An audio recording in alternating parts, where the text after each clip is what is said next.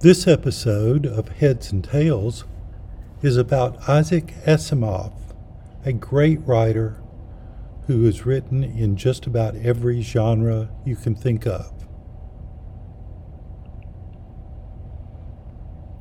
Isaac Asimov once said, "I try to write clearly, and I have the very good fortune to think clearly so that the writing comes out as I think in satisfactory shape." Isaac Asimov was a writer of extraordinary breadth, depth, and output.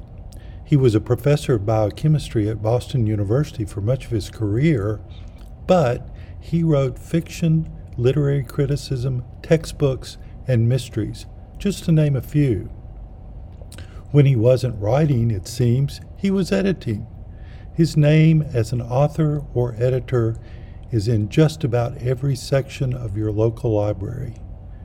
In his 72 years, he lived from 1920 to 1992, he wrote or edited more than 500 books and as many as 90,000 letters and postcards. An asteroid, a crater on Mars, and an elementary school in Brooklyn are named after him. Asimov's usual daily routine was to rise about 6 a.m.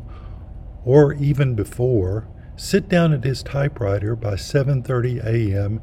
and write until 10 p.m. that night. According to his obituary in the New York Times, this routine came from his youth.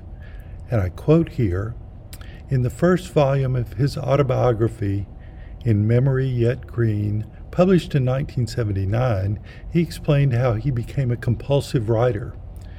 His Russian-born father owned a succession of candy stores in Brooklyn that were open from 6 a.m. to 1 a.m., 7 days a week.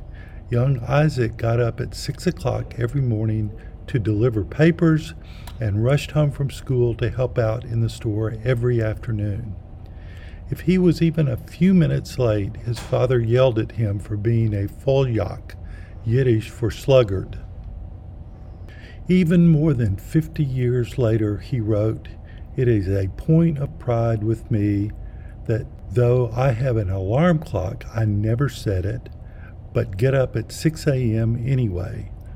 I am still showing my father I'm not a folyak."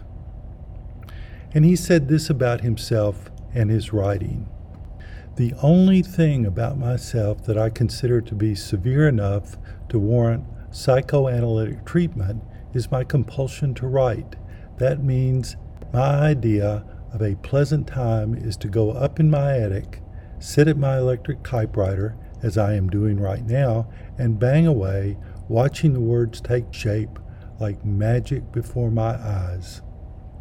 Two more things you should know about Isaac Asimov. He was a claustrophile.